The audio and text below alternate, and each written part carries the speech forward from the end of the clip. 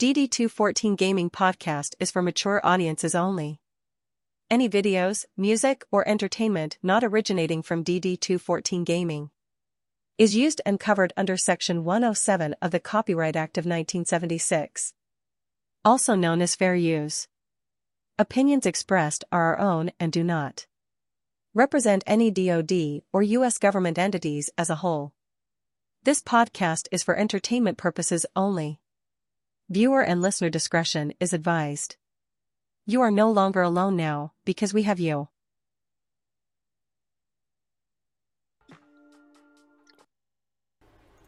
Fucking there we go. Well, pilgrims, it's been another 168.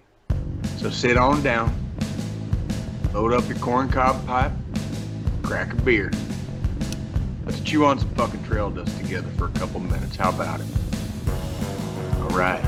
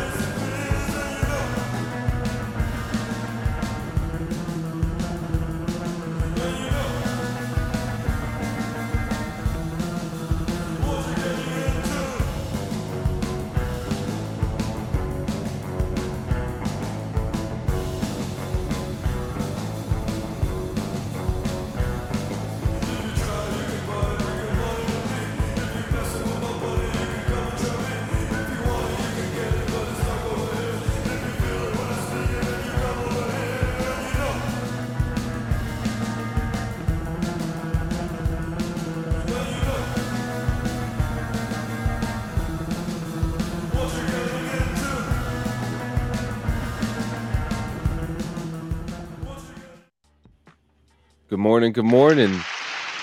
Welcome to another episode 85 of the DD214 Gaming Podcast. I love it. We're back with Mike J from Running with Scissors, your friendly neighborhood infantryman Jay. Hello. And the tech guy himself. Good morning. How's everybody feeling today?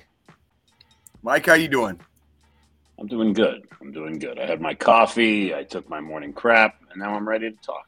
That's what I'm talking about. Is that like kind of, is that kind of, now are you so you're obviously a morning crapper. So do you do it before or after you drink the coffee? Do you need the coffee to kind of instigate the evacuation procedure, or? Yeah, I mean, I guess it depends on what I ate the night before, but usually I don't wake up feeling like I got to move. I wake up feeling like I got to eat.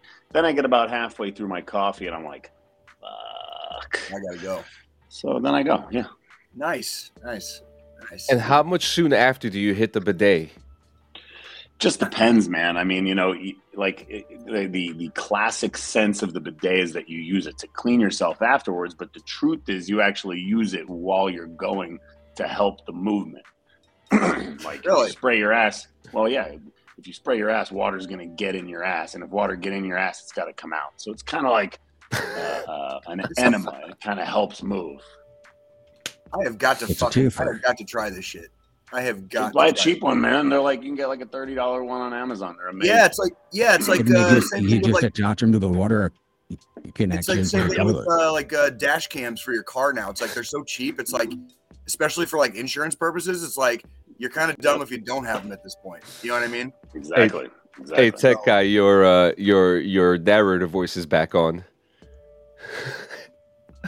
Fucking damn shit.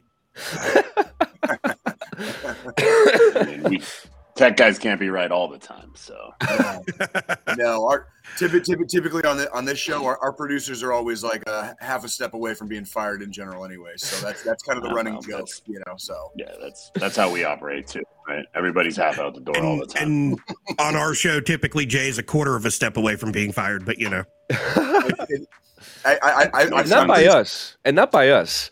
Oh yeah, I just I'm telling you, man. Like I've been I pushed the envelope a few times on here, so we'll see. few. We'll That's see. okay. Hey, Mike, I'll tell you what. Now that I'm out of officially out of the Army, like I can say whatever the fuck I want now. That's the real problem. Is Congratulations. Congratulations. Yeah. It was time. It was time. Yeah. Okay. I did. For joining as late in life as I did, making it almost 12 years, it was. I have nothing to be ashamed of. Put it that way. And nothing to be ashamed of. That it wasn't exactly how I wanted to necessarily step away, but it was necessary, and I get to spend a lot more time with my kids and my beautiful girlfriend. And speaking of which, freaking shout out to my goddess and my queen, dude. Like she's probably listening in from Omaha, Nebraska right now. So I love you, baby. Like, so yeah, freaking. We're listening. We're watching. Wait, no, she would be listening and watching. We would not be. Right. Yeah. I also am listening and watching and participating. So. So yeah, man. I'm glad that you came back on. It's been fun since you last came on. One thing that I want to say that I'm very I did a lot of research. I'm very congratulations on the port. Congratulations on everything that 25 years of Postal. Yeah. Absolutely, congratulations for that. That is pretty epic, and that's like me and you go a little ways back, Mike. So I like keeping up with the old homies, and having watched this almost from the beginning, knowing that you were involved and you were a big part of it has been you just made us all really proud. Like all the hometown freaking brothers, dude. Like you've made all of us like super fucking proud, bro. And I'm still here. I'm still and in you're Tucson. still fucking here. Yeah. And there's so many. Yeah, and I gotta ask, are you ever gonna move away from Tucson? I gotta ask. I don't know, man. Me and the wife have talked about it so many times, and it's like we can, but I don't want to have to come back here so much. Like my brother had kids, and my parents are older, and she's got a big family around here. I mean, it's possible that we move to like Phoenix or Scottsdale or something just to be, a short drive away, but I don't think so. But as much as we'd like to live in San Diego, or it's just probably not going to happen on a permanent basis. She is changing her job right now, so it is possible that we will be able to travel more for longer periods of time, right? Like kind of my whole goal for years has been to like go live in a town for a few months, right? Like go live in Playa del Carmen for 3 months, because I can do that. That's the freedom that we have as a remote studio. She hasn't had that freedom because she's kind of been a 9-to-5er, but she's switching industries right now. So that might be possible next year. Cool. Absolutely. That's that's a big life step too. Yeah. Well, I was just going to say our mutual friend, me and Mike's mutual friend and former guest here on the show, Pablo Martinez. Pablo. He did 2 years separately apart from each other, but he did a one year each teaching English in Spain. So he did basically what you're talking about for a year, 2 separate times. As I think it was in his 20s, and that would be. Not gonna lie to you, that sounds pretty fucking dope. Like that'd be that's the dream, right? Just to travel and see things and drink and know things, right? Like, well, and this might get a little morbid, but there's been another issue. We have a dog, and it's kind of hard to do that when you have an animal. But my dog was recently diagnosed with lymphoma, so it's not good news at all, and it sucks. And he's going to go through chemo, but lymphoma is terminal, and dogs they don't live longer than a year. So in a year, we might not even have that tied down to be, and it's fucked up to say, but it's just kind of the way it is, Sure. Yeah. Goddamn, bro. I'm sorry to hear that, man. Anyway, to not talk about morbid things. Yes, it is the Postal 25th anniversary. I've been involved for about 21 years now. It's pretty crazy that this product is actually older than some of the female friends I have. And it's old enough to drink. It's old enough to rent a car without paying extra fees. We've lasted longer than some other significantly larger products, larger studios. We're still indie as hell, and that's cool. We love living in the muck, but it would be cool to sell out for once. It'd be nice for this to actually make me some money instead of just enough to not have to worry about it and be able to make games. Right. Which is cool. We'll keep doing it. We'll keep making this garbage as long as people keep playing it. So sure. Well, I like the fact that you know a winner when you've got one. So it's like you still have that option. Like if you need to milk the tit, metaphorically speaking, like that's what you're gonna fucking do. You know what I mean? We have to. I mean, you see guys like Todd Howard just endlessly milking the tit, and we not that we haven't milked all the milk out of the Postal 2 tit. We would love, like, every day I get tons of emails and messages on Twitter and TikTok and everything screaming for Postal 2 to be on console, and I just can't do it. Believe me, I'd love to make that money. It's just not technically possible. So the thing that we didn't do, which is now in hindsight a little stupid, we remade Postal 1, which financially is a total fucking mistake, even though it's good and it's our first game on Switch and it's our first game on PlayStation and it's all these nice accolades, but it still has yet to make a single dollar in profit. We remade the wrong game. If we had remade Postal 2, that's actually where our money's been made. Postal 1 never was a popular game. It's still not. I mean, it's free on Steam, so people can get it for free, and it's cool, and it's historical, and it's where we came from, but it's not who we are, and it's actually a very, as compared to Postal 2, it's a darker game. It's not very, like, the control scheme is really screwed up. It's just not what people liked about us, and so when we remade it, we're like, well, if we remake it and we make it look better and run on a newer engine, people are going to like it. And it's like, that's just not fucking true. And that's okay. It was a learning experience and it was good for us to use the engine, but we really should have remade Postal 2. And that's how we started Postal 4's development. And we kind of decided after a few months that was too expensive of a venture.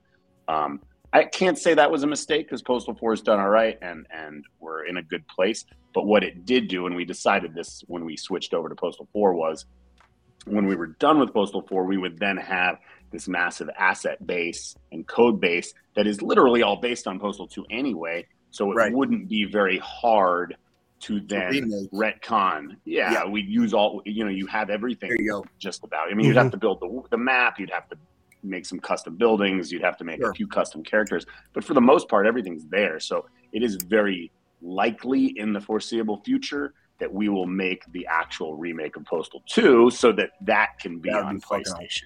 That'd be fucking awesome. I also want to say, for anybody that doesn't know, I actually had the honor and privilege of attending elementary school with this fine gentleman here. He has always been this brutally honest.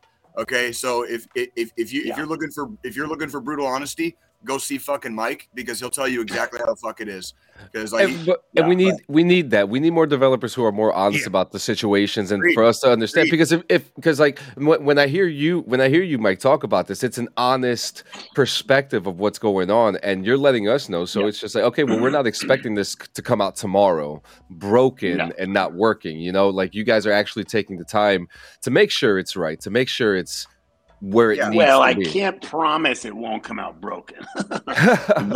that is the nature of the beast in this industry, and it's fucked up. And I don't like saying that, but it's just true. Yeah. Well, I don't like. As long as it's not a repeat of Cyberpunk, we'll be okay. Yeah. I mean, we released Postal 4 in a pretty bad state, man. I can't. And I'm not talking about the early access build. That was obviously shit when we put it out. The quote 1.0 build that we put out on 420 of this year. It definitely did not impress people as to why it was leaving early access, and I had to try to explain to people that that's one of the natures of indie dev, right? Like we put it in early access to fund the game.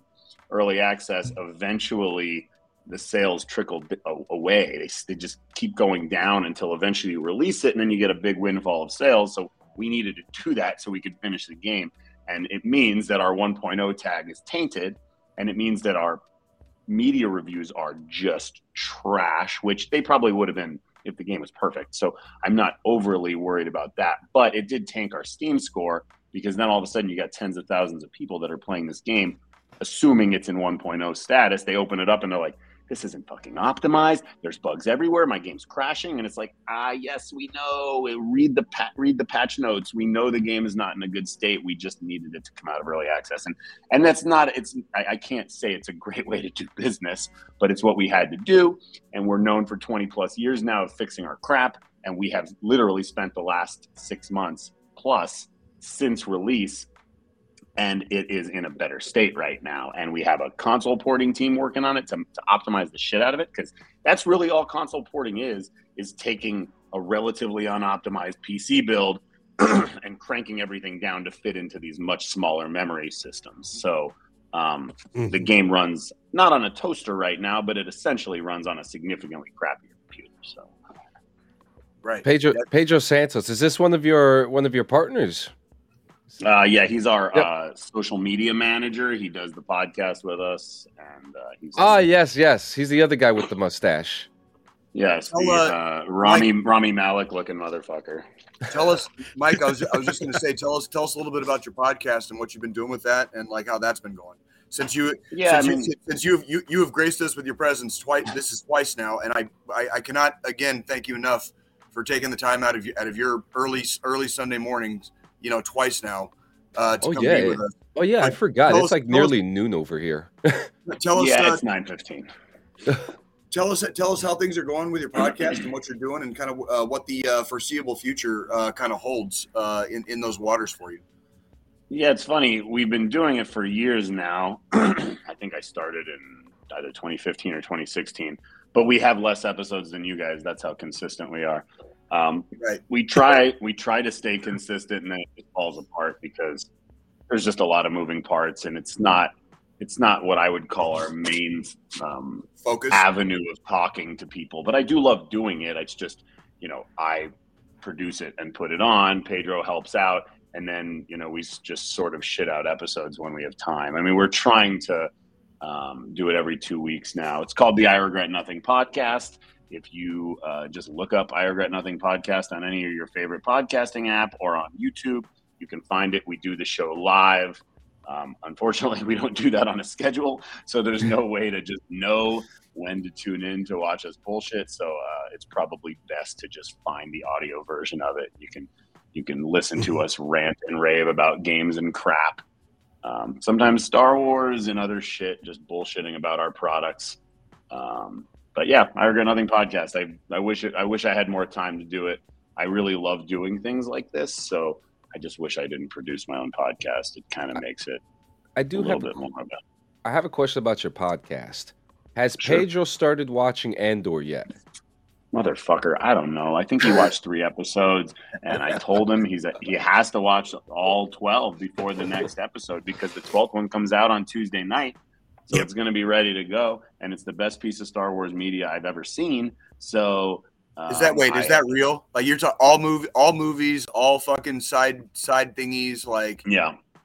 Well, let me put it to you this way: while I really love all Star Wars media, okay, I don't love it all equally. And while I think movies like Empire are phenomenal films, they are not at the caliber that this show is. This show is definitely the best written, the best directed, the best cinematography, the best casted. I think everything about it is just so perfect, right? Like, there are a million things in just about every Star Wars project where you could say, well, that kind of sucked. Well, we can excuse this because it's space fantasy. This show is perfect on all fucking cylinders. I mean, there's no Jedi, there's no Force powers, but that's just a product of what this particular story is, right? This is a political spy thriller. I haven't touched it yet, so like now you're enticing me with your. It is unapologetically. It is absolutely unapologetically the best piece of Star Wars media ever. Full stop. And that's.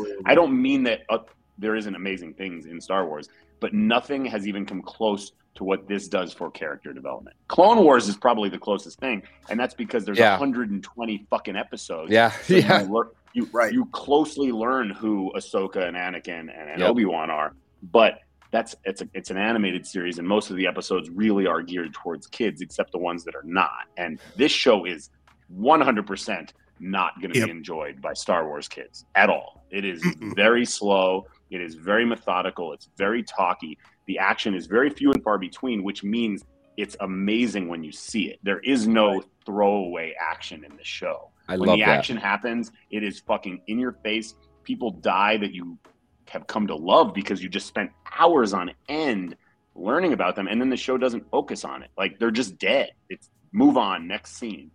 You don't know. Like, you're kind of like, what the fuck just happened? I like that though. Sounds like the Army. That sounds like the Army. I mean, I would definitely say that's how the fight scenes are. Andor has been a phenomenal show if you actually sit down and give it the time of day. Hey, Squillini, put that up. This is my goddess. Jay's the only dumb fuck in the world who hasn't seen Star Wars. Thank you, baby. Love you. It's me. I did it. But this is the best part of Andor, I think, is that while I don't think it's good for Star Wars kids, I think it is actually the first Star Wars product that is easily consumable by non-Star Wars fans. It doesn't require you to have any prior knowledge. There's literally basically no fantasy in this at all. I mean, there's space travel and there's some space weapons and all, but for the most part, it is all very, very grounded sci-fi, and you don't have to have any preconceived notions of what Star Wars is prior to watching. So, watch it. Yeah, I think I'm gonna get a watch party going with my with the love of my life there, and freaking like the 12th episode, the last episode of the season comes out on Tuesday night. So I'm a huge Rogue One fan. So I already knew, like, when they announced Andor, I was like, okay, this is good, and there's gonna be a second season for it too. It's just like, okay, well, they're actually working very hard to do this right, and it's cool. It's cool. I mean, and you know, not only when they announced Andor, when they announced Diego Luna was coming back as Andor, and then Forrest Whitaker coming back as Saw Gerrera, as Saw Gerrera. Like, they're playing the cards right, and they're not recasting certain things. They're keeping things the way they need to, and the cast has just been a phenomenal cast. Yeah, like I will say that every time I watch an episode, it blows me away that this got financed. Like, I'm like, this is not Disney Star Wars at all, and I'm very surprised that after Rogue One came out, which a lot of people do consider it one of the better Star Wars films, it is hotly debatable. Chris Bodette said that. Remember, Jay? Yeah, he did. And the fact that Disney gave this guy what I would consider unlimited time. I mean, this is definitely the longest piece of single season Star Wars media there is. 12 episodes that are all around 45 minutes to an hour. Just, it's crazy to me. I mean, there's no filming on the digital thing they do for all the other shows. It's all filmed on locations in Europe. The shots are, I mean, it's a beautiful show, and the special effects are at what I would consider a bare minimum for a Star Wars show, because there just isn't a lot of special effects. There's practical effects, but there's a lot of good shows right now. Like I just closed up a couple of them this week. Like Handmaid's Tale just ended. I just jumped into The Man in the High Castle, which is completely fucking crazy to me. Have you watched The Peripheral yet? I have not watched. I have that. I saw that one. I just started last night at 3:00 in the morning. 1899.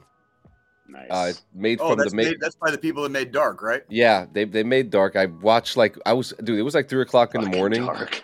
Dude, Dark is my all-time favorite TV show, like, ever at this point. Like, it holds the #1 spot. So crazy, dude. So crazy. Perfect. Like, that was the way you're describing Andor in the Star Wars universe.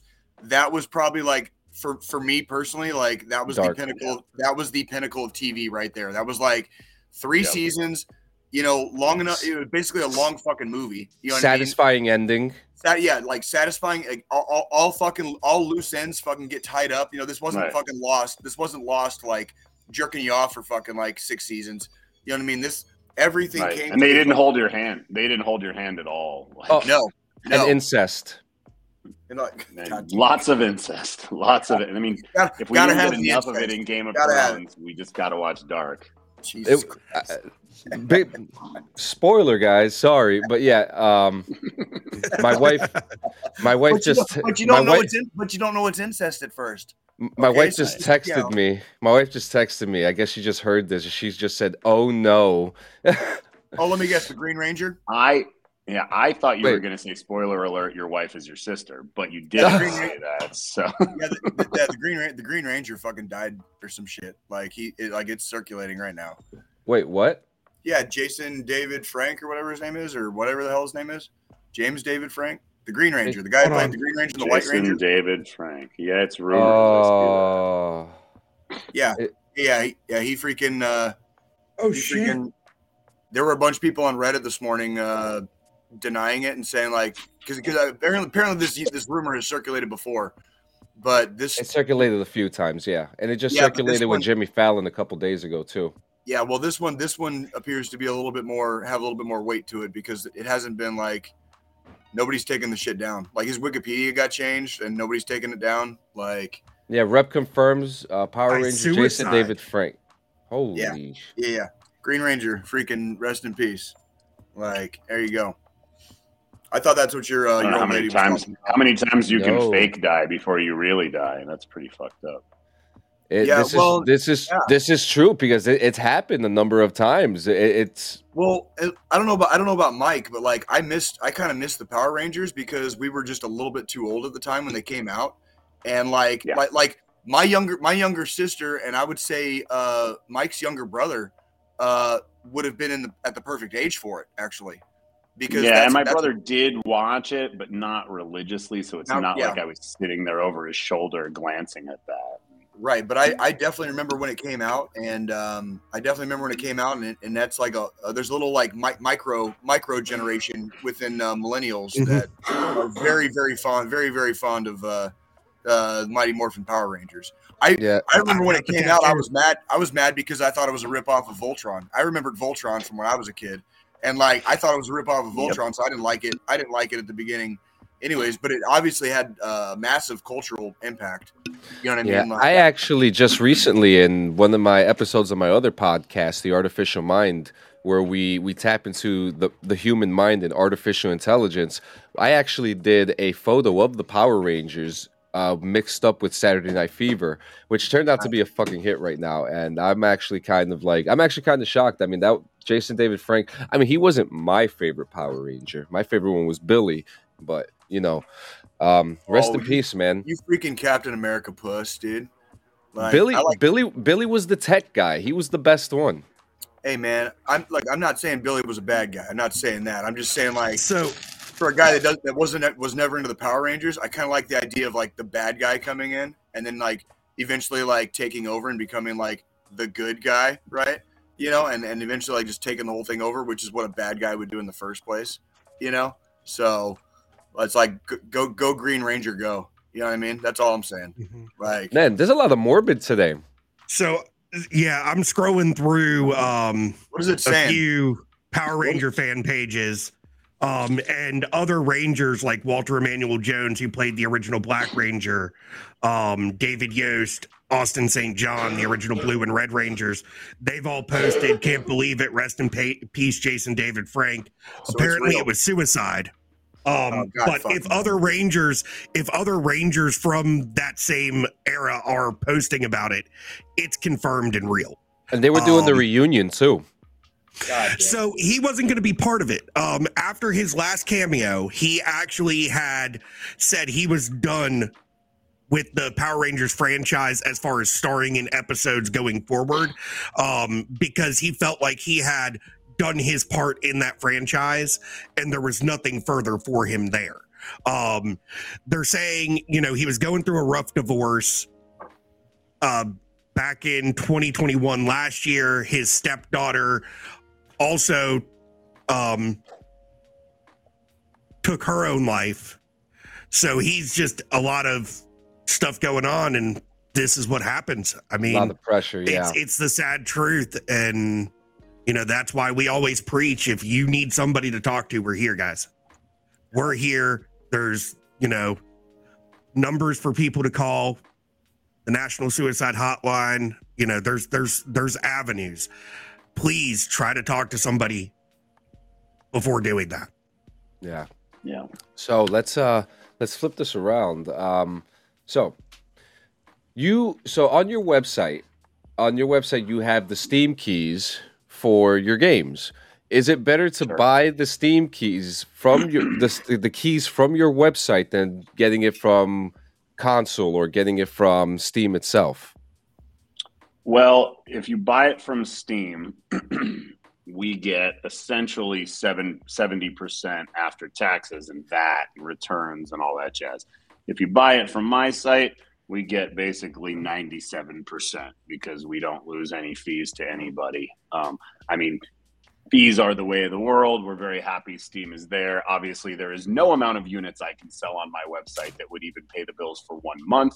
So without Steam, they can take their cut because we've only sold 4 million units of Postal 2 on Steam since 2012 because there are so many people looking at it all the time.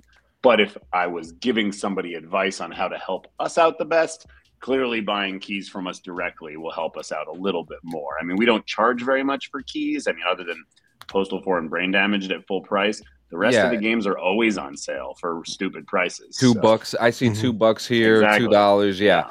And that's actually, I mean, that's very incentive. Even if I didn't know what Postal was, if I saw a $2 game, I mean, why fucking not? Exactly. I mean, whenever I get somebody emailing me and saying, when are you guys going back on sale on Steam? And I'm like, I don't know, but I mean, we go on sale every fucking 6 weeks. But just buy it from us right now. You can get the key from my website, and you can get all of them for under $10. So just go buy it now. That's pretty cool. So you had John St. John for this one, right? As the Postal dude? We did. I mean, we've kind of had a funny history with different people starring as the Postal dude, and it's not intentional. Rick Hunter is the OG Postal dude. He's a local Tucson guy that is all over the radio, and you might hear him in other cities too. He's actually the national voice actor for iHeartMedia, which was formerly Clear Channel. So you'll hear Rick Hunter on all kinds of commercials. If you're a Postal fan, you've heard the Postal dude all over your life just because. When we were working on Postal 3, Rick Hunter kind of disappeared. We had no way to contact him, so we found another local radio host here that had a very similar voice. His name was Corey Cruz. He did a great job in what was considered one of the worst games of all time. And then when we started work on Postal 4, Rick was back, sort of, at that point in time. He had done Postal Redux for us. He had done Paradise Lost. And then we had him start recording for Postal 4, and he disappeared again. So I was then put into a place where I could either ask Corey to do it, which Corey's a good friend of mine. I played hockey with him, and he did a really good job, but I didn't want to taint what we were doing with the stink of Postal 3. And it wasn't his fault. It was just a design decision that we needed to go a different route. And the obvious answer was, let's see how the guy that voiced Duke Nukem would do it. And so we contacted John, and he was totally down to do it. And we did some voice tests, and we thought what he did with his natural voice was best. Like, he tried to do sort of a Rick Hunter impression, a radio voice guy, and while it wasn't bad, it just sounded like somebody else doing a radio voice. And John St. John's natural voice kind of has that, like, nasally, raspy, sort of almost white trash sound to it, which we thought was really good for the Postal dude. And obviously it was hotly debated when the game came out, because it wasn't like Corey Cruz was at least similar to Rick Hunter's voice. They have very similar voices. John's was like way out in left field. Way different. And it took us a while to get acclimated to it as well. So when we put out the game, we were like, you guys need to bear with it because it will grow on you. And it has grown on me so much that even when we got Rick Hunter back, and right now, if you play Postal 4, you have a choice of John St. John, Rick Hunter, Corey Cruz, and we even got Zach Ward from the movie. So you can pick your voice of the Postal dude in Postal 4 from all four voice actors. Even though I like all of their voices, that Postal 4 voice that John St. John did to me, like, it's so ingrained in my brain that everything else just sounds phony at this point. So John did a great job. Rick did a great job. Corey did a great job. Zach did a great job. And yes, I give free mustache rides. So Mike pays attention. Mike pays attention too. I do. Of course I do. Oh man, so that's pretty cool. I mean, growing up, I played Duke Nukem as a kid. You know, so learning that learning that was actually really cool, and just knowing that he was so like welcoming about it was just like, yeah, let's fucking do it. You know, that must have been a big like moral like high for you guys too, to have someone of that caliber Well, and agree when to we something like announced this. it was kind of nobody believed it because John St. John is a very outspoken liberal guy Yes, on he Twitter. is. And I mean, personally, I'm not as vocal as him, but I fall into the same category. But like it really blew people away that he would even There it be is. involved with us. They were like, we can't believe this hyper liberal guy would be involved with Postal 4. So I kind of like had to jump in and be like, hey guys, we're here. Like just because we want socialized medicine and better roads doesn't mean that we don't like ultra funny, hyper violent video games. And you know, we have like our fan community is pretty split down the middle. We've got lots of furry fans, we've got lots of trans fans, like everybody plays Postal. It's not just played by alt-right school shooters. I mean, that's kind of like the stereotypical thing that people would say is that your game's for incels, and it might be. There might be a lot of incels that play my game. I don't know. I mean, I don't think people are writing me telling me like I love Postal because no women will have sex with me. That doesn't happen. But I I'm don't have sure a they're playing demographic for that Postal. stuff. It's yeah. Right. And look, man, I'm also Jewish, and I'm 1,000% positive there's anti-Semitic people playing my game. That's just, I mean, I can't stop them from playing my game, and I thank them for their business. So, you know, do I like what they believe? No, but well, I was gonna say too. Like, I think that's one of the things in our country that is most like massively like one of the biggest myths in our country is that people on the left like don't also own guns. You know what I mean? Of course, I own guns. I own guns. I don't really. Yeah, it's like, but I own it's guns. it's like I love it. Like it's like I don't know where the presupposition, you know, got divided down the line that like if you vote a certain way in politics, all of a sudden you're not American, and it's like on either side, and it's kind of like, yeah, dude, like just because I hold certain beliefs, you know, doesn't mean I'm not still fucking like American. You know what I mean? Like, No, yeah. I mean, but there's also people that hate guns on both sides as well, too, right? Right, Like, yeah. you can be a conservative and super pro Second Amendment and still not want a fucking gun in your house because, you know, like any other statistic, if you have a gun in your house, you're It's like significantly higher statistic that someone's going to get shot in your house. That's correct. I mean, that's literally makes perfect sense, right? Yeah, of course. And I own guns. I don't really go shooting that often. I mean, we sell shot metal signs on our website of our logo, and sometimes I go. I was going to ask about that too. I was going to ask about that too because I see that I'm actually looking at it right now. So it obviously it's like a snowflake. You two are never going to be the exact same thing. You're not going to shoot exactly the same. That's not true. I do line up about 5 or 6 of them and tape them together. Okay. Because shooting individual ones is really not cost effective or time effective, because when we shoot like 100, 150 of them at a time, and it's fucking hot out. And so we want to like make sure we get as much value for the buck as possible. But even when you put 7 or 8 rounds through a stuck together signs, they're all different. So it's it's definitely because I saw it the other night, and I think this is probably one of the coolest merch ideas I've ever seen anyone do. It's actually shot by you guys, which I think. I mean, you can't get any better than that, you know, touched by you guys and stuff like that. So that to me, that's my favorite piece of merch that you guys have, along with the mouse pad real feel ball sack. They are very ergonomic, man. It does feel great on my wrist. When I'm at a desk that doesn't have one, Do you want to see it, Jay? I could use some balls. I could use some balls on my wrist right now. Got you. Oh yeah, the Karachi mouse pads are super popular. I've sold a lot of them this week, actually, since the 25th sale, and since we put the Postal Dude doll on sale this week. I've sold a lot of mouse pads for some reason. I don't know what the direct relation is between the Postal Dude doll and the mouse pad, but yeah, that's the Karachi Real Fill mouse pad. You know, they're fucking amazing, and it's only $15. Yeah, they're great. You know, those were designed to be boobs. Usually they're like anime chicks. that are on those mouse pads, but we decided to put balls on them. Yeah, of course. That's just the way it is. Dude, I'm so proud. I am so proud of our little fucking all the little fucking shits that we used to run around with, Mike. Like we made it, dude. Like none of us have sold out yet. Not yet. But I'll do it tomorrow. If there's anyone listening that wants to buy Running with Scissors for $50 million, please hit me up, and I will go live on an island. I don't give a shit. I love doing this, but I'm ready to retire. So I fucking love you so much, dude. Like, haven't fucking changed a bit, dude. I fucking love it, dude.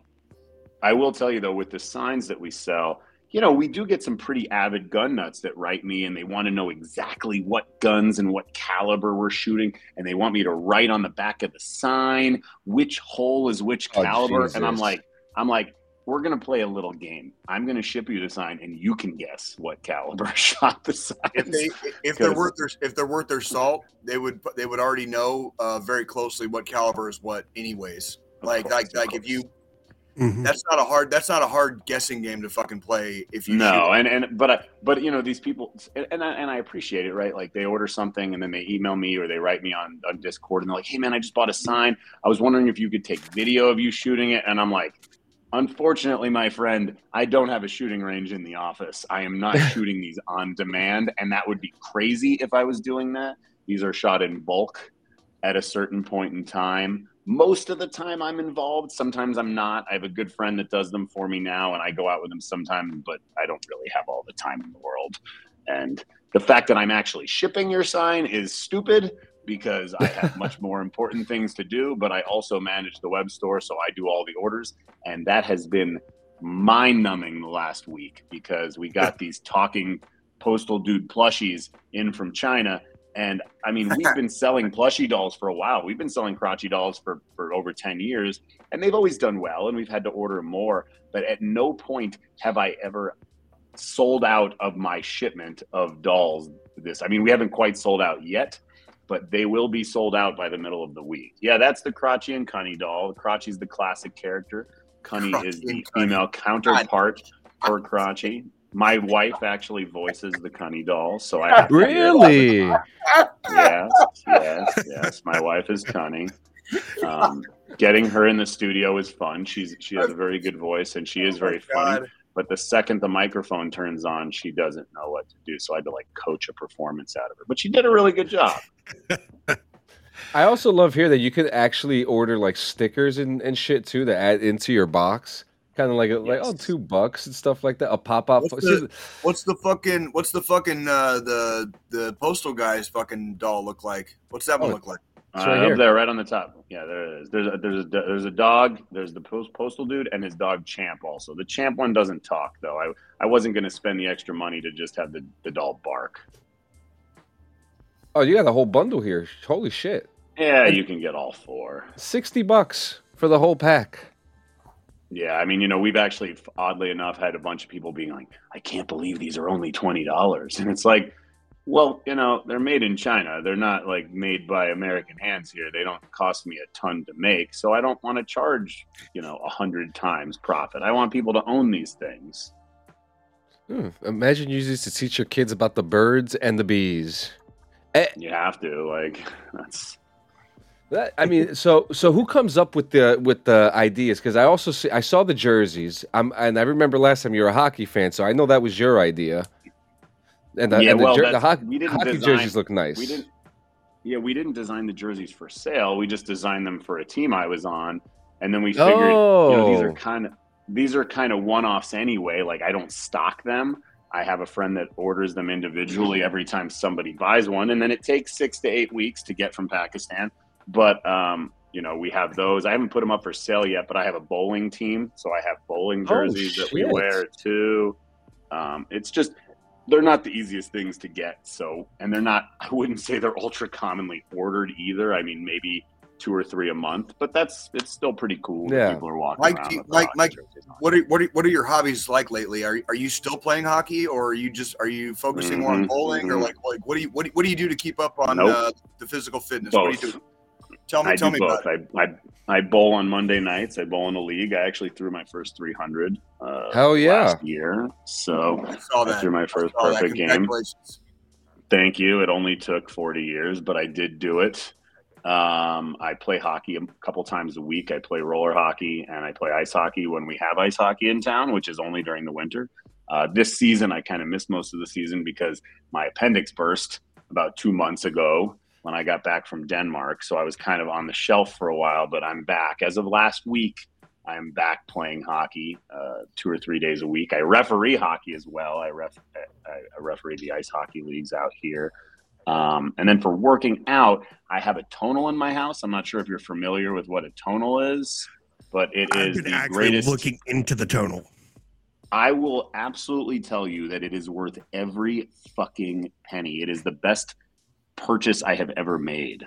I mean, really, it is an amazing workout machine that just doesn't take up a lot of room. It's like a little TV on your wall, but it has 2 big adjustable arms that can do about 100 pounds of magnetic weight per arm. I mean, really, it is fucking phenomenal. And it takes up no space in your house. I mean, it's a full multifunction fitness device that just sits on your wall in a little like 2 foot by 5 foot frame. I mean, it's ridiculous. So that's what I do for working out.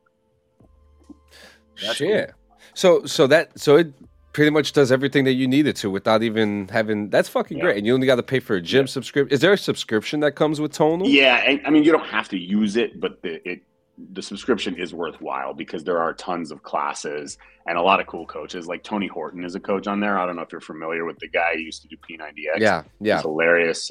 And you can do all the movements without the coach, without the subscription.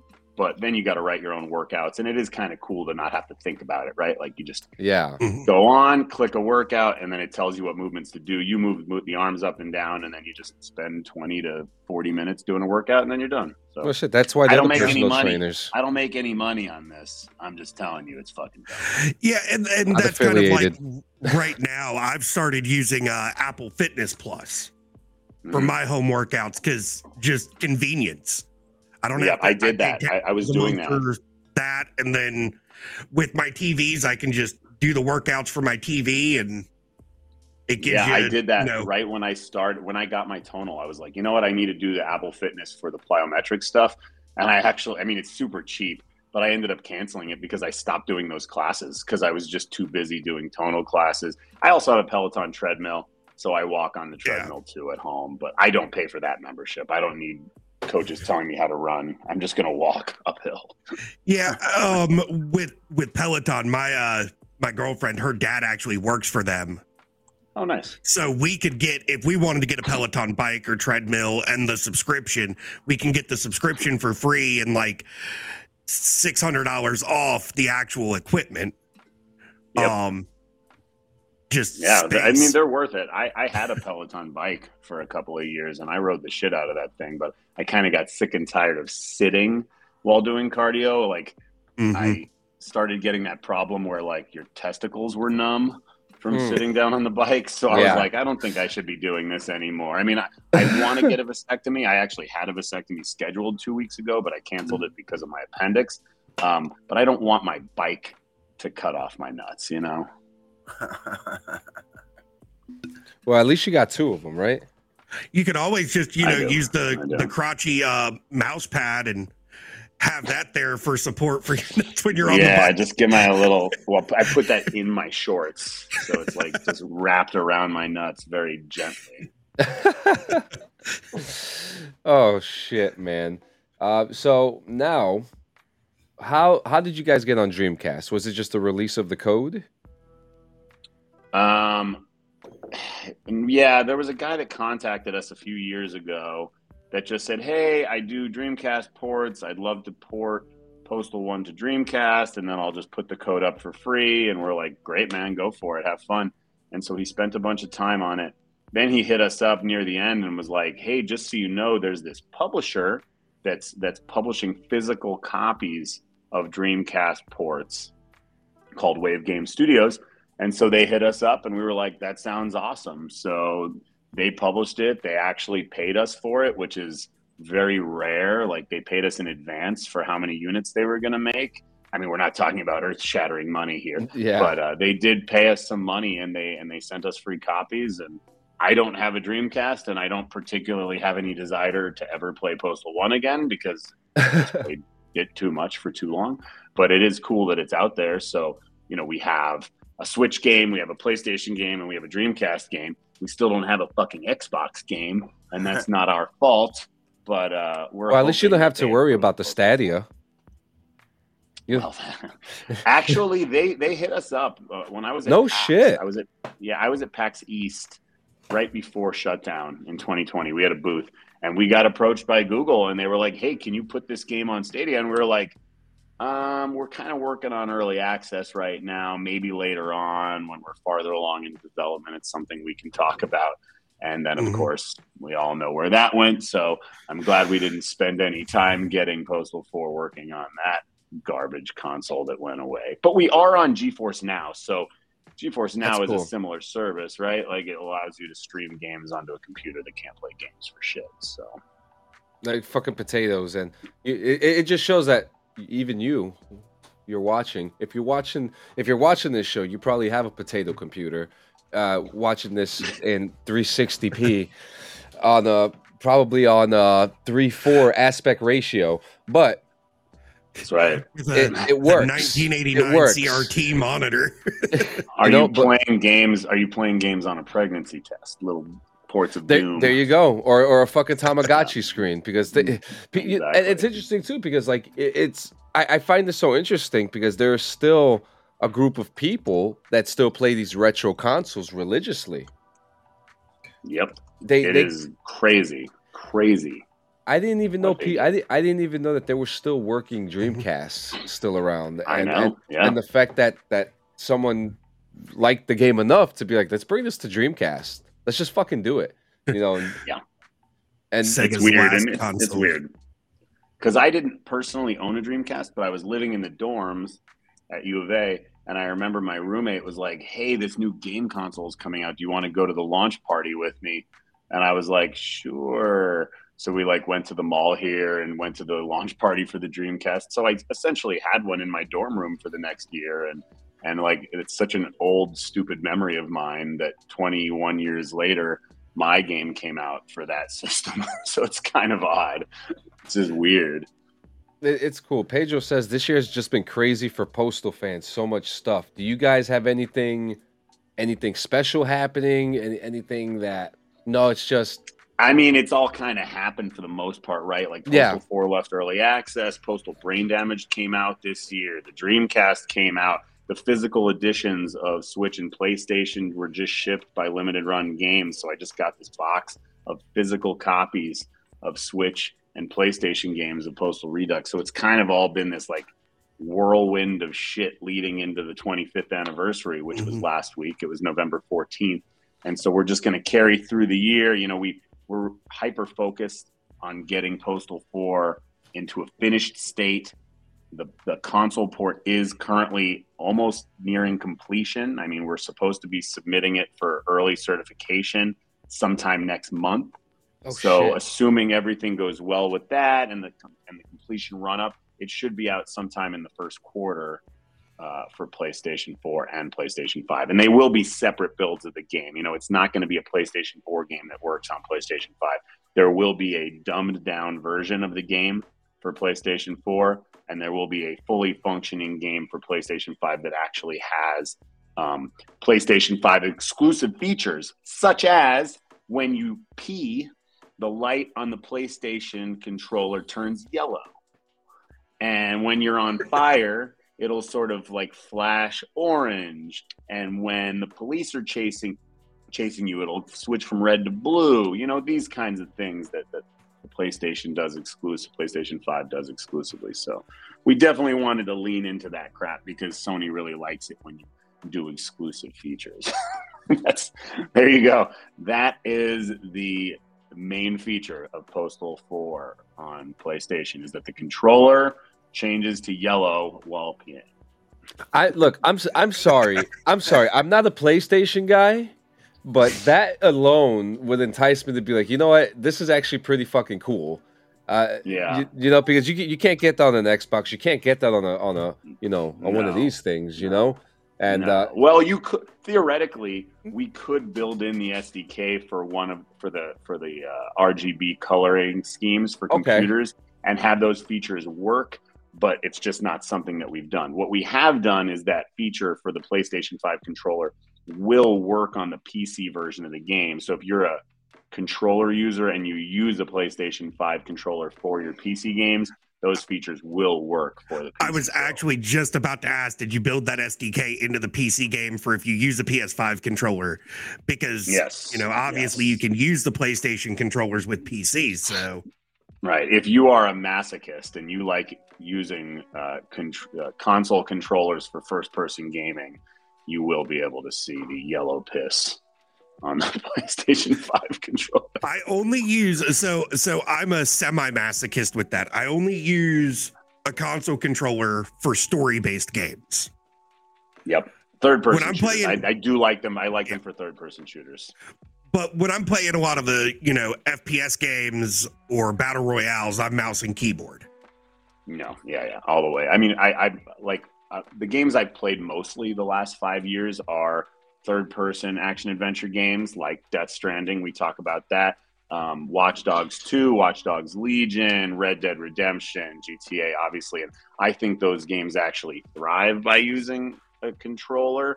And maybe it's because I'm a terrible a terrible gamer, and I like using auto aim features, and I think they work really well. I think they work really well with those games. I'm just starting to get myself into KBAM now.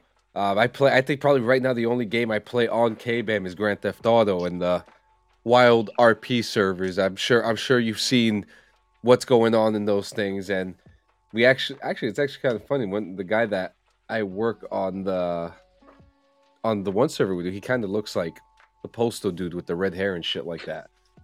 Sounds like a good-looking man. Yeah. So there was the movie back in the day. I think you guys didn't have much to do with it. If the idea ever came back, would you be interested in working on a rebooted movie for Postal? Yeah, and it's been an ongoing topic ever since. Yeah, the movie came out. Jesus, was it 2008? 2008 maybe? I think so. 2007, maybe 2007. We got 2007. Contacted. We originally got contacted by a Uwe Boll fan site saying, "Hey, we know Uwe. He's interested in doing a Postal movie." And back then, I was like, "Get the fuck out of here!" Like, I had seen Alone in the Dark. I had seen Blood Rain. I mean, I had seen the crap House of the Dead stuff that he had done, and I was like, "No way." And we just kept deleting these requests. And then we got an email from him, and we were kind of like, we make shitty games. He makes shitty movies. Maybe we should collaborate, Like, there aren't that many video game movies out there, so maybe it'll be worthwhile, even if it's terrible. And so we got in touch with him, and the early idea was that we were going to be heavily involved, and he wanted us to write a treatment of what we would like to see. So we did. And our treatment probably was the wrong movie for him. It was more along the lines of his movie Rampage or Falling Down. It was meant to be sort of a more serious black humor type of thing. And he was like, absolutely not. I'm making a slapstick comedy. And we were like, okay, whatever you want to do, it's your money. And I mean, I don't think the movie's great by any measure of success, but it is also not terrible. And it could have been much better if somebody else had edited it, but I do think it is his best work, and maybe that's because his best work is stupid, funny shit, not stuff that's supposed to be serious or has like a very hard base of what it should be, right? Like, he made all these game properties that were very big and popular and had serious overtones, so he had all these serious actors playing these roles, and he's just not a great director. And it takes a great director and a good act, and it takes a great director and a great actor many takes and many cuts to even get basic scenes right. And that's just not the type of director he is. So he would find all these big name actors with holes in their schedules, and he would have them come and last minute act in his movies, and they would literally just phone these performances in. He would say cut, and that's the end of it, right? Like, you'd see terrible scenes from Burt Reynolds and Yep. and all these good actors that, you know, they just, like I said, even good actors need 5 to 10 takes to make a scene good. And then it takes a good person in the editing room to take those 5 to 10 takes and find the best pieces of all the angles to make sure the scene gels. And that's just not how Uwe made movies. And I don't make movies, so I can't say I'd be good at this, but he's definitely not good at it. And I don't think he cared. I think it was all about just making films and making money. He probably did that. Even though his movies didn't make a ton of money, they cost a shitload of money. And he was taking a ton of money from German film funds. So rich Germans were investing money in film funds so that they could write it off. And then I'm pretty sure he just like wrote these movies, directed in them, acted in them, edited them. He paid himself as a grip, probably. I don't know how he made all of his money, but I'm sure he did it that way. And you got to applaud the guy because he did a lot of it. He made a fuckload of movies. And he really is a nice guy. And we had a really fun time being on set. And he wanted to make a Postal 2, and he did a Kickstarter for it, but he didn't tell us about it in advance. He kind of just one day was like, hey, I put up a Kickstarter for Postal 2. And we're like, what the fuck? And it totally failed, which is not a surprise because why would people donate? Yeah, why would people donate money to him to make that? And it really hasn't come up. I mean, I interviewed him for our podcast a couple years ago, and he's not really in film anymore, but he was interested in doing sort of like a smaller production, you know, hand cam version of Postal 2. And, you know, it's not like we had heavy discussions about it. We were like, come to us with a proposal. And then we never got a proposal. So that fell through. The guy that played the Postal dude, his name's Zach Ward. Yep. He's infamously known as Scut Farkus from A Christmas Story. Yeah. And the new Christmas Story movie just came out on Thursday night. Is he in it? On HBO Max. He is in it. Not all the original cast, but a bunch of the kids from the original cast are in it. And it has pretty good reviews. And, you know, he's been around in the industry for a long time. Postal was his big break. It was his potentially first major starring gig, and it kind of never came out. So he's always been a little bitter about that because he loved the character, he loved the IP, and we've sort of tinkered with various ideas over the years to have him reprise the role. Just nothing's ever really come of it. So maybe one day. He's still very interested in doing it, and he's very involved in the production side of the film industry. He's acted in a lot of things as little characters, but he's done some production and directing and producing. So it's possible one day something else will happen. I can't say it will have anything to do with Uwe Boll, and I'm sure people would prefer it that way. So, you know, we'll see. It would be nice with all these thousands of streaming services out there and all this episodic TV that's out there, that an episodic Postal show would probably be pretty cool. You know, you don't have to have an overarching storyline. It can just be like Pulp Fiction style random occurrences in paradise, you know? I mean, it could happen. We're not filmmakers either, so. Yeah. So before we get into our news and things like that, I have to ask, we need a Jay and Mike story from the past. I know you guys got some fucked up ones, some crazy ones. I'll be totally honest with you. My brain is so fucked up. I don't remember elementary. I really don't remember elementary school like at all. I don't remember a lot of high school. A lot of my more fond elementary memories, actually, I've noticed have been fading into more like distant memory, and it's a lot harder to like retrieve them. Yeah, I feel that way about high school, dude, and that's not even that long. I mean, it's 20 so years. It's fairly similar with me. It's like elementary. I think I have more memories of elementary than I do of middle school. Middle school, like my brain just kind of blacked out. It was just a painful fucking time. You know what I mean? Like those 2 years, those 2 years in middle school, my brain is like fuck both of those years. You know, but I actually have a memory from middle school with you, Mike. I hope I remember it. Fuck. Well, you won some kind of a contest, and you became like principal for a day. And me and you, you know, we knew each other. We went to elementary together, but you know, we'd been going to middle school for a while. And part of being principal for a day was you got to go out to eat you got to go eat lunch off campus. Limo lunch. It was a limo lunch. What? And Mike remembered me from fucking, he remembered his homeboy from fucking from our elementary school.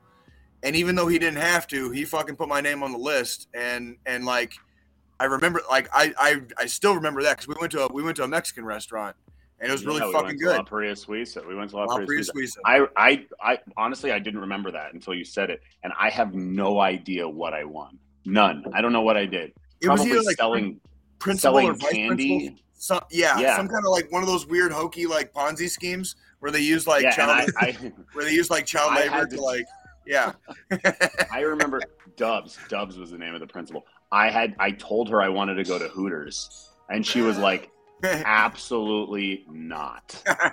And so I was like, well, I guess we're going to Paria Suiza. Yeah, it definitely, you know what? And it probably was the child labor shit. That shit we had to sell. I think we had a book, and it wasn't candy. It was like oddly like normal products for people's houses. It was like fucking Amway. We were selling products for people's houses, and it was publicly kids sell like fucking Sensi shit and stuff. It was like, and it was publicly funded by the taxpayer to fucking at a goddamn 100%. And you know how they paid us? Nobody got paid, and I won a limo lunch. That's it. Yeah, because you did the best. I guess I can't even remember or know how I sold shit when I was a kid. Somehow you were able to scam people out of money at that age. I guess because my dad was a doctor, and I remember I used to bring him things like that and ask if he would tell his employees to buy stuff, and he was like, absolutely not. Like, if I go into my office and tell my employees to buy things, they will. And they don't make very good money, and I can't tell them to buy anything. Like, I know other people do that. They say, hey, my daughter's doing this, buy some cookies. But all you're doing is you are literally telling your employees, you better fucking buy some cookies. Spend this money that I pay you to give my kid back money so that they can win a contest. Mm-hmm. Like, that's fucked up. That's fucked up. I've had office jobs in my IT career where I've had guys...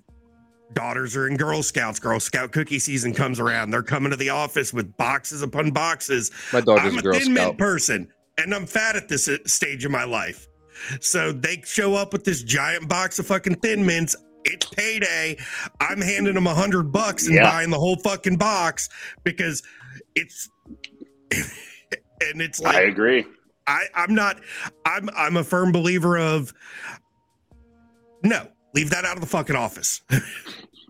Agreed. Like when you come out of Sam's Club during Girl Scout season, and I'm like, motherfucker, they're here. And then last year, I remember I was in my bowling league, and before the league started, we're all sitting there having a beer, and one of the bowlers comes rolling in with her kid and a fucking little Red Ryder, and they got the cookies. So, of course, we buy 8 boxes of cookies, and that's all we ate all night. And we went home feeling like shit. Well, I kind of feel your pain because except you're pulling fucking fatty cakes out of the fucking box there, John. I saw that shit. John just grabs a stack of fucking Christmas tree cake. What the fuck? Come on. Yeah. And they're not even that good. They're delicious. No. I'm not gonna lie, they're pretty delicious, but dude, John, what the fuck? Like, now the Christmas tree cake ice cream they came out with this year is fucking amazing, though. A fucking ice cream? Yes. Little Debbie's released a Christmas tree cake ice cream. It's got chunks of the Christmas tree cake in it. Okay. Sign me up. This is like where like half of me is like in the land of like, I fucking love this shit. And the other half is like, I would just love to see society collapse. I don't know which it's like when you've got little Debbie cake. Think about it. If we all ate like dogs do, if we all ate just like kibble that just gave us all the nutrients we needed and like the macronutrients, like we'd all be in relatively decent shape. Correct. We wouldn't have food cravings all the time. Our fucking our bones would be stronger. Like, yeah, exactly. So but instead we eat shit. So are you saying that you eat kibble? I don't, but I wish I did, because like when I buy meal prep, I feel like $1 million. Like but it's expensive, right? Like you go buy $12 to $15 meals from somebody that makes your meals, and you're eating like these like scientifically generated macronutrient meals, and you just feel good. Whereas if I'm cooking, I'm like, you know what? I'm going to make some fucking pasta tonight with red sauce. And then you finish your meal and you're like, I had no nutrients in that meal. I ate carbs, but you're full. So I've just recently started down the venture of using HelloFresh for my meals. Yep. And, you know, I will say I'm not a big meal prepper. I used to back in the day, and just switching from going to the grocery store, planning out fucking meals, which is a challenge sometimes because it's like, you're like, oh yeah, I want to do these meals this week. And then you get to the store and you see other shit and you're like, fuck, everything goes out the window. But what I like with HelloFresh is it's catered specifically. If you're paying for each meals for 2 people, you only have 2 servings of fucking meal.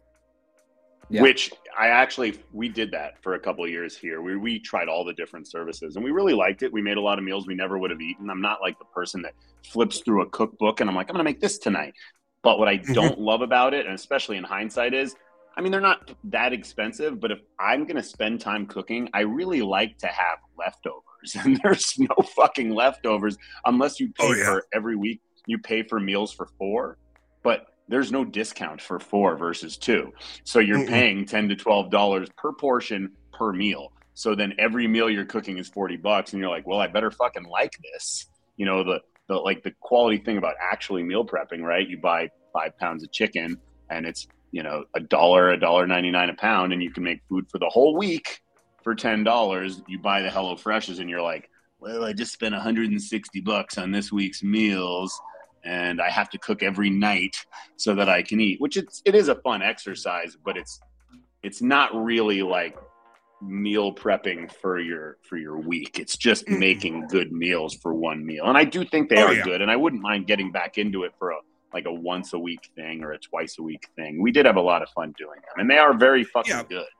Well, and that's my whole thing is I enjoy doing it because I like to try different things and different meals. And with that, you know, you go in their app once a week, you choose out what meals from the predetermined, this is the section of what we're offering this week. They send you everything, you fucking cook it when it's time to cook it. It is what it is. But like you said, I like to have leftovers. I grew up in a fucking Italian family. There were 4 of us in the household, but when mom cooked, she made food for 30 fucking people, and we had leftover lasagna or chicken parm or fucking baked ziti for 3 fucking days. So, you know, when I go to the grocery store and I actually buy my meals that way, give me a pound, Jay. I have those fucking, you know, that leftovers in the fridge for lunch and shit.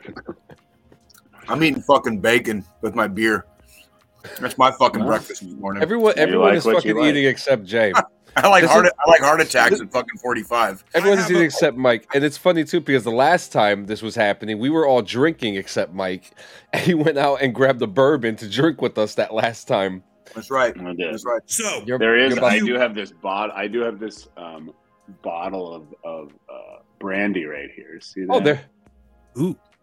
God damn. Oh shit! Yeah, there it is. Oh shit! That's awesome. Yeah, I don't touch it. It's more of a piece in my house, but it was ceremonial collectors. So seeing as John decided to go down the alcohol talk now because we're all eating, if you like spice and you like Bloody Marys, this shit. It's a ghost pepper infused vodka. That sounds spicy. Shit. I drank like 6 Bloody Marys with that shit last night. Are you hungover? That's heavy. Not hungover at all. I could actually go for a Bloody Mary, actually. But before we get to news now, I got to ask you, Jay. What? How was Pussifer? Oh. Are we going to do the Roadhouse? Dude, it's up to you. Oh, yeah. Do the Roadhouse. Pull the Roadhouse up. Let's fucking do it. I got bacon sitting in front of me. Do you have your... Do you want us all to sit here with you in the Roadhouse?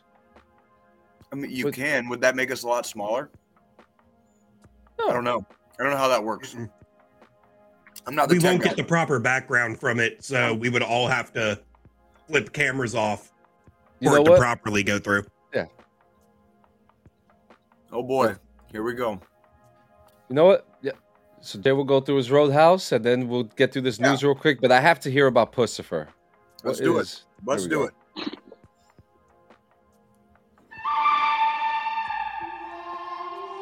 Oh, that's what he was waiting for. There it fucking is, Pilgrim. Been a few weeks since I seen you from across the bar. It's good to see you again, partner. Let's take a walk. We'll freaking catch up here. I got some freaking trail dust to spit with you. All right. Fucking A. John, did we got the logo? Did the logo disappear? What happened? Restream's fucking with me right now. Man, boo. Boo on that. That's okay, though. I see the background, and we're doing all right. All right. So this week, fucking the return of fucking Jay doing fucking security for concerts. I picked Pucifer. All right. They just performed at the Midland Theater in downtown Kansas City, Missouri, this last Friday night. Had a good time. If you haven't seen any of my reviews, oh, and Mike just told me, Mike's a drummer, and he just said, Mike, you can speak if you want. Like, do you know this guy, the drummer for Pucifer, Jeff Friedel? He was on. Sorry, I put the video. He was on Drumline with me at Catalina Foothills, and he's actually a relatively famous drummer. He's the drummer for Pussifer now. He was with Devo. He did Ashes Divide. Fucking love Devo. He's also the Perfect Circle drummer now too. Like he plays with Maynard all the time. I was gonna say, and he's from Tucson. Yep. I was on Drumline with him in high school. Yeah, he used to play at the. There was a Latin club on Broadway, and he was the main house drummer for that stuff. And so yeah, it's just a Tucson success story there. Absolutely, and and good on him. So if you haven't seen my reviews on when I do security for shows, I typically my scale is basically I judge on a few different things. I judge on the performance of the show, whether or not I actually like the music, and basically the crowd. And the biggest one out of those is the crowd. Okay, so like I will straight up judge a band for their crowd. Okay, before I worry about whether or not I like the music or whatever. Big Tool fan here, not gonna lie. I was, one of the first in line to get, Perfect Circle. The first couple albums they came out with. Okay, here's what happened. I kind of fell off in my about 25 years ago, 20 years ago, I fell off. Once the Perfect Circle's second album came out, and I would say like right after 10,000 Days, I really stopped like paying much attention to like Maynard, Tool. There was occasional news, and around this time is when he did his second side project with Pucifer. So I missed Pucifer completely. This was like a very brand new Maynard experience for me, as far as like just being there and seeing a show, basically. Okay, the wine's good. What's that? Their wine is good. Oh, Maynard's, like from his vineyards, it's very good. It's very good. I've had it several times, and yes, it is. Like I've actually been to Jerome, Arizona, like where his vineyard is. And that's right. You reviewed it. Yeah, well, and then he has another vineyard south of Tucson where Mike lives in Cochise County, and there's another vineyard in Cochise County. I've had that wine as well, and that's actually pretty good. So, all right, I like to end on the positives. Are you guys ready for the fucking negative? Yes. No shit. As like I'm going in blind to Pucifer. I've never seen them. I've heard a couple of their songs here and there, like over the years, but like just kind of missed Pucifer completely. Was so fucking not a fan of the music, dude. Was so fucking not a fan. Not a fan. Like I was like, after the first 3 songs, the fucking next 6 sounded exactly the same, and I was like, dude, it was like, you remember those like 80s fucking movies where like somebody would be like driving a car at night, and it might be like partially like a montage, but there'd be like the 80s like synth wave in the background. Yes. You see like driving up a hill with like, the lights of the city in the background. Yeah, I get hard to that shit. Yeah, that's my shit right there. That was basically what Pucifer sounded like to me. I'm not gonna lie. Not every single song, but the show was about an hour and a half, and an hour and fucking 15 minutes of it sounded exactly the same to me. And I was like, wow. I'm like, for the first time in my life, I'm kind of not upset that I missed some shit with, you know, one of my former rock heroes, right? Like from back in the day. I was like kind of glad I missed Pucifer because not really super impressed. Like when me and Nikki went to Tool in fucking March, that was a whole fucking amazing spectacle of like light and sound and emotion and fury. And it was fucking like, it was just fucking tits. Make your fucking dick hard. You know what I mean? Keep that fucking pussy wet, right? Pucifer, man, like that was one of the first times I fucking almost like fell asleep on my fucking feet since the army. You know, did you guys ever do that when you're like so fucking Oh my God, exhausted? yeah. Yeah, you start like passing out, like standing up, and you gotta like fucking like, yeah. Where'd like, you work? At the Midland Theater in Kansas City. What section? I was on the floor. I was fucking on the floor, dude. Oh, like, GA? Yeah. Holy shit. So I was right there. But now let me fucking flip it real quick so we can wrap up the Roadhouse for the week. Let me get into the positives because there are positives, okay? Fucking the Midland Theater was fucking packed. That is the most people I've ever seen in that theater from all the shows that I've fucking done security for there. That is as packed as I've ever seen it. Okay? The crowd, fucking, there were basically functionally zero problems. Had a couple people pass out. That was it. Like that was the extent of like, so like everybody was cool. So like Maynard brings a fucking good crowd and everybody fucking behaves. That's gonna get fucking 10 out of 10 on Jay's scale right there. You know what I mean? That was good. That was very good.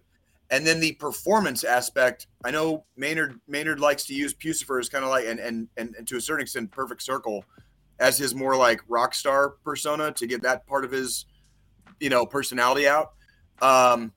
Pucifer was not 10 out of 10. Jesus Christ, no, the fuck they weren't. Maynard was. No. The crowd was 10 out of 10. Like, no, Pucifer was not 10 out of 10. Jesus Christ, like, hey, this is our podcast, dude. I don't fucking suck anybody's fucking dick here, dude. Like, just because it's fucking Maynard, dude, doesn't mean a fucking thing to me. Okay, doesn't mean a fucking thing to me, dude. Like, Pucifer kind of sucks. If you want my fucking honest opinion, I'd have been fucking mad if I bought their fucking albums. I like a Perfect Circle much better anyway. Oh, 110 fucking percent. Pucifer fucking put me to sleep, dude. It's like, that's the shit I want to fucking like fall asleep to after I fucking like pull up fucking like Pornhub and fucking jerk off before I fucking go to bed. You know what I mean? Like, that's like, that music was just not my fucking cup of tea. Nowhere on my fucking Baskin Robbins fucking scale of fucking like what I would listen to on any given fucking day, like of my own volition. Like, that was a severe disappointment for me. The crowd was fucking amazing. And Maynard's performance, I did like the performance aspect of it. There was a lot more of a theatrical thing. He had a couple of interludes with some short videos that we showed on these big screens. There were stage actors that came out and did a couple things. I'm not going to fucking ruin any of that for anybody who actually likes Pucifer and paid money to see them.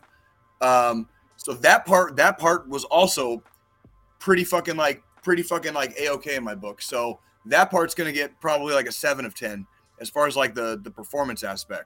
So all told, the music fucking sucked. Okay, performance was fucking good and the audience was fucking great. Pucifer on Jay's fucking Roadhouse, believe it or not, is getting a fucking like semi fucking flaccid fucking like 6 out of 10, dude. You're getting fucking bare minimum average here.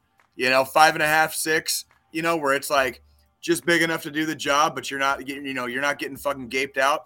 Fucking 6 inches out of 10, dude. Like fucking top of the bell curve. That was the most mediocre fucking like disappointment of a fucking concert I've probably been to yet. Like, if Pucifer comes through Kansas City again, I'm not going to be there, like working or fucking in attendance. Like, love Maynard, love Tool, fucking Pucifer is fucking definitely like big disappointment in Jay's fucking world. Sorry.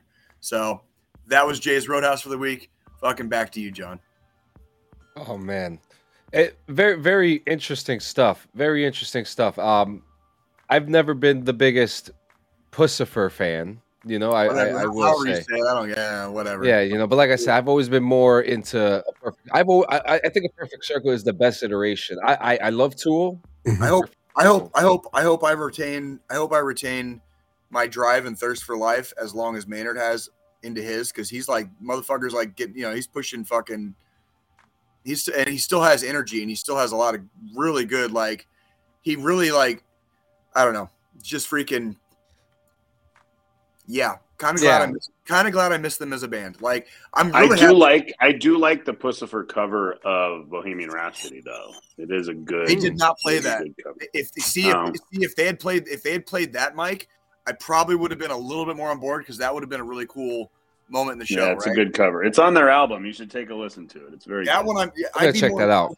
Yeah, I'd be more inclined. A lot of it was. It just their sounded music is quite. Their music is quite boring. It almost feels like a Mike Patton project, like a weird side. Yeah, I was gonna say fucking very, Tomahawk, or fucking very nichey, very nichey. It's different. Yeah. Or what was his?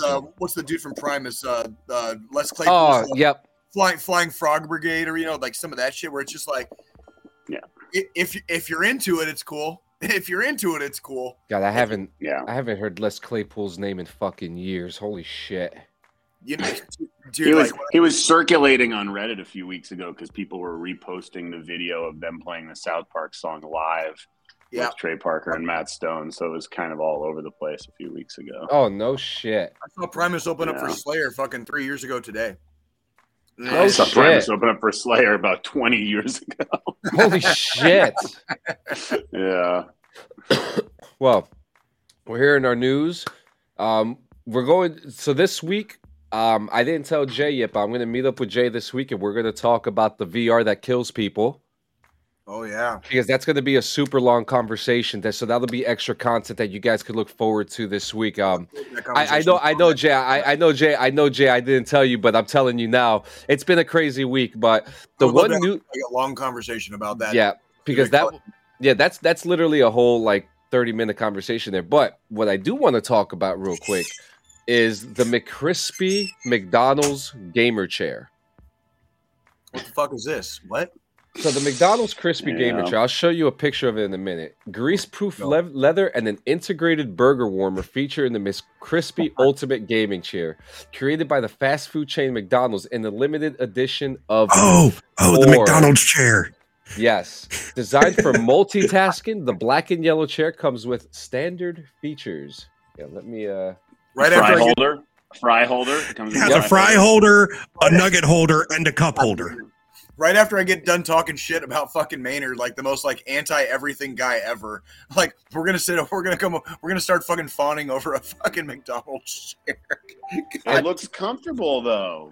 It even has a place to hang a freaking hand towel so you can wipe your hands off. Is it sure? Is it sure for the food? Are you sure it's for the food? I call that it's a nut rag holder. Is what I would say. I mean, you can always, instead of putting the fries in the fry holder, that could be where you keep your lotion now. Yeah, I agree. I think this is the FAP chair. It's the McCrispy. The McFapper. Crispy after you're done fapping in it. the McFapper. Yeah, but it's got it's got your traditional Bumblebee black and yellow look to it. It looks comfortable as shit. Stainless leather.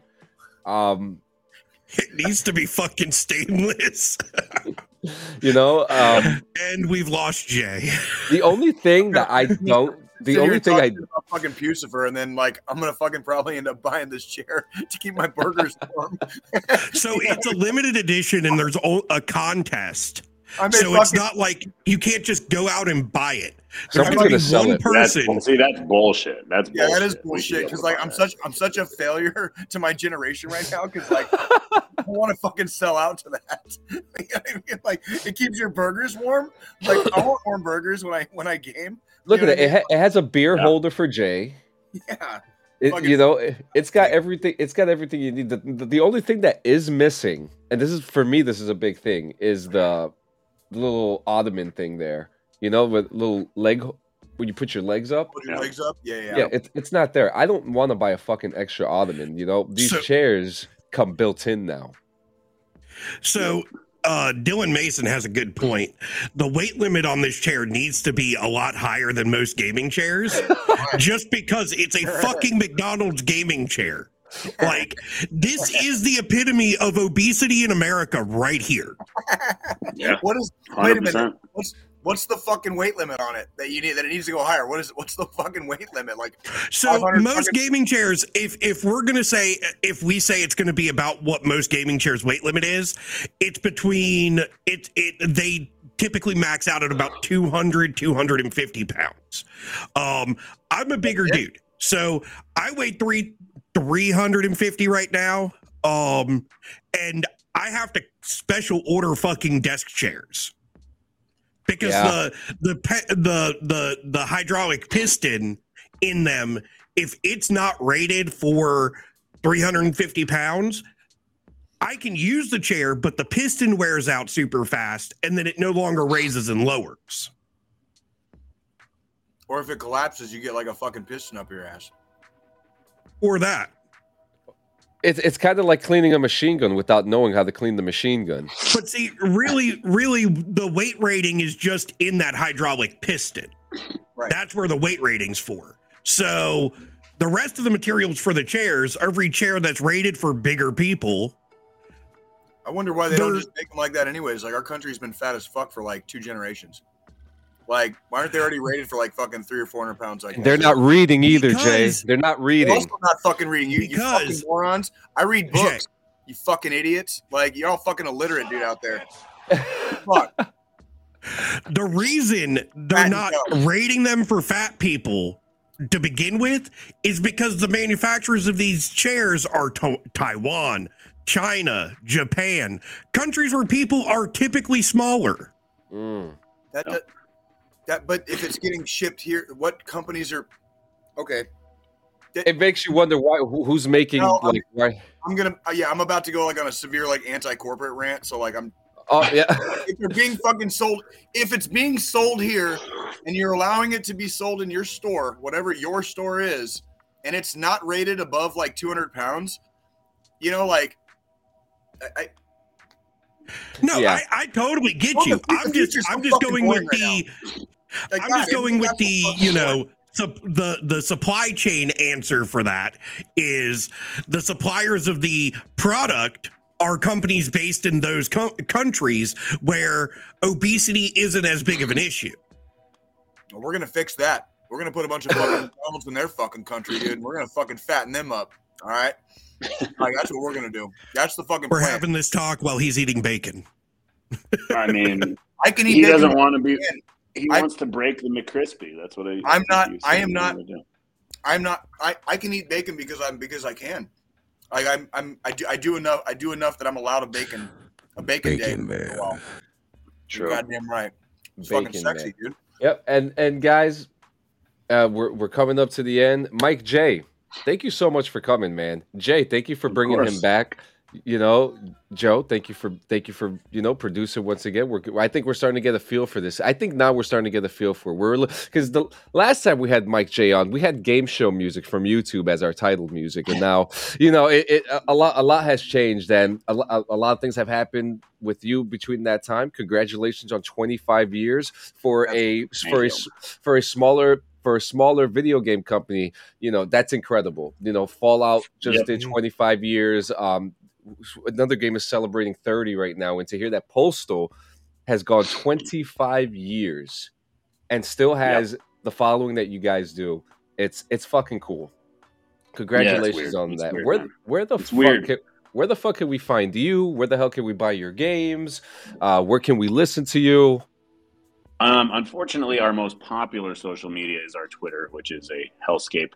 But it is popular. Oh my god! It's probably not going to be in existence for very much longer too. I know. But at RWS Studios, are y'all paying the $8 a month to be able to have the blue check mark? No.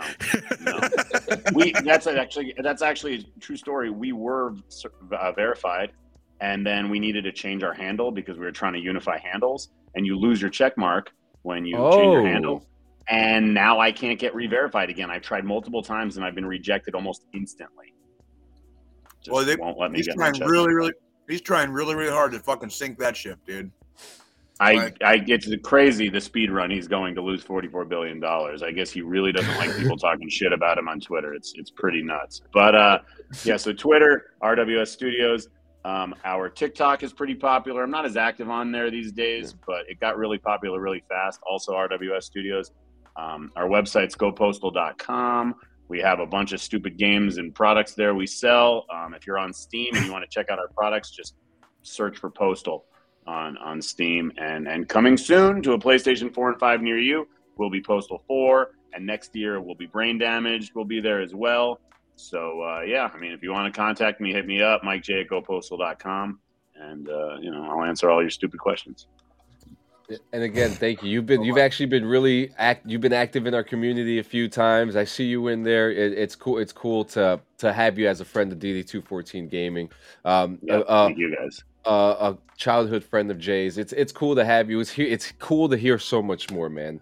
And in saying that, guys, we have reached another 168 hours. Thank you so much for coming.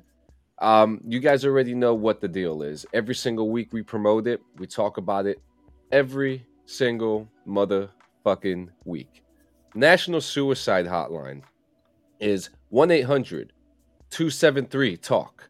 1-800-273-8255. You could also dial *988. It's easier, faster access. Someone is here to talk to you today. We were just talking about earlier, Jason David Frank. It's possible that he possibly took his own life. Guys, you don't have to be that guy. Talk to somebody today. There's so many different avenues that you can take. If it's not your friends, if it's not your family, go to Google. They'll answer you. They're ready for you. They're here to listen to your story today. Yeah, we just got a note from our producer that Jason David Frank, it's been confirmed by his daughter that he did in fact pass away. So yeah, so guys, hug each other today, love each other. I'm coming up on the 1-year anniversary of my mother-in-law's passing. This is a trying time, especially with the holidays, guys. We're here for you. Be there for each other. We love you. Make your fucking bed. Brush your teeth. Mike J, thank you. You sons of bitches have a good fucking day. You guys too. I'll see you in 168. Thank you, guys. Thank you.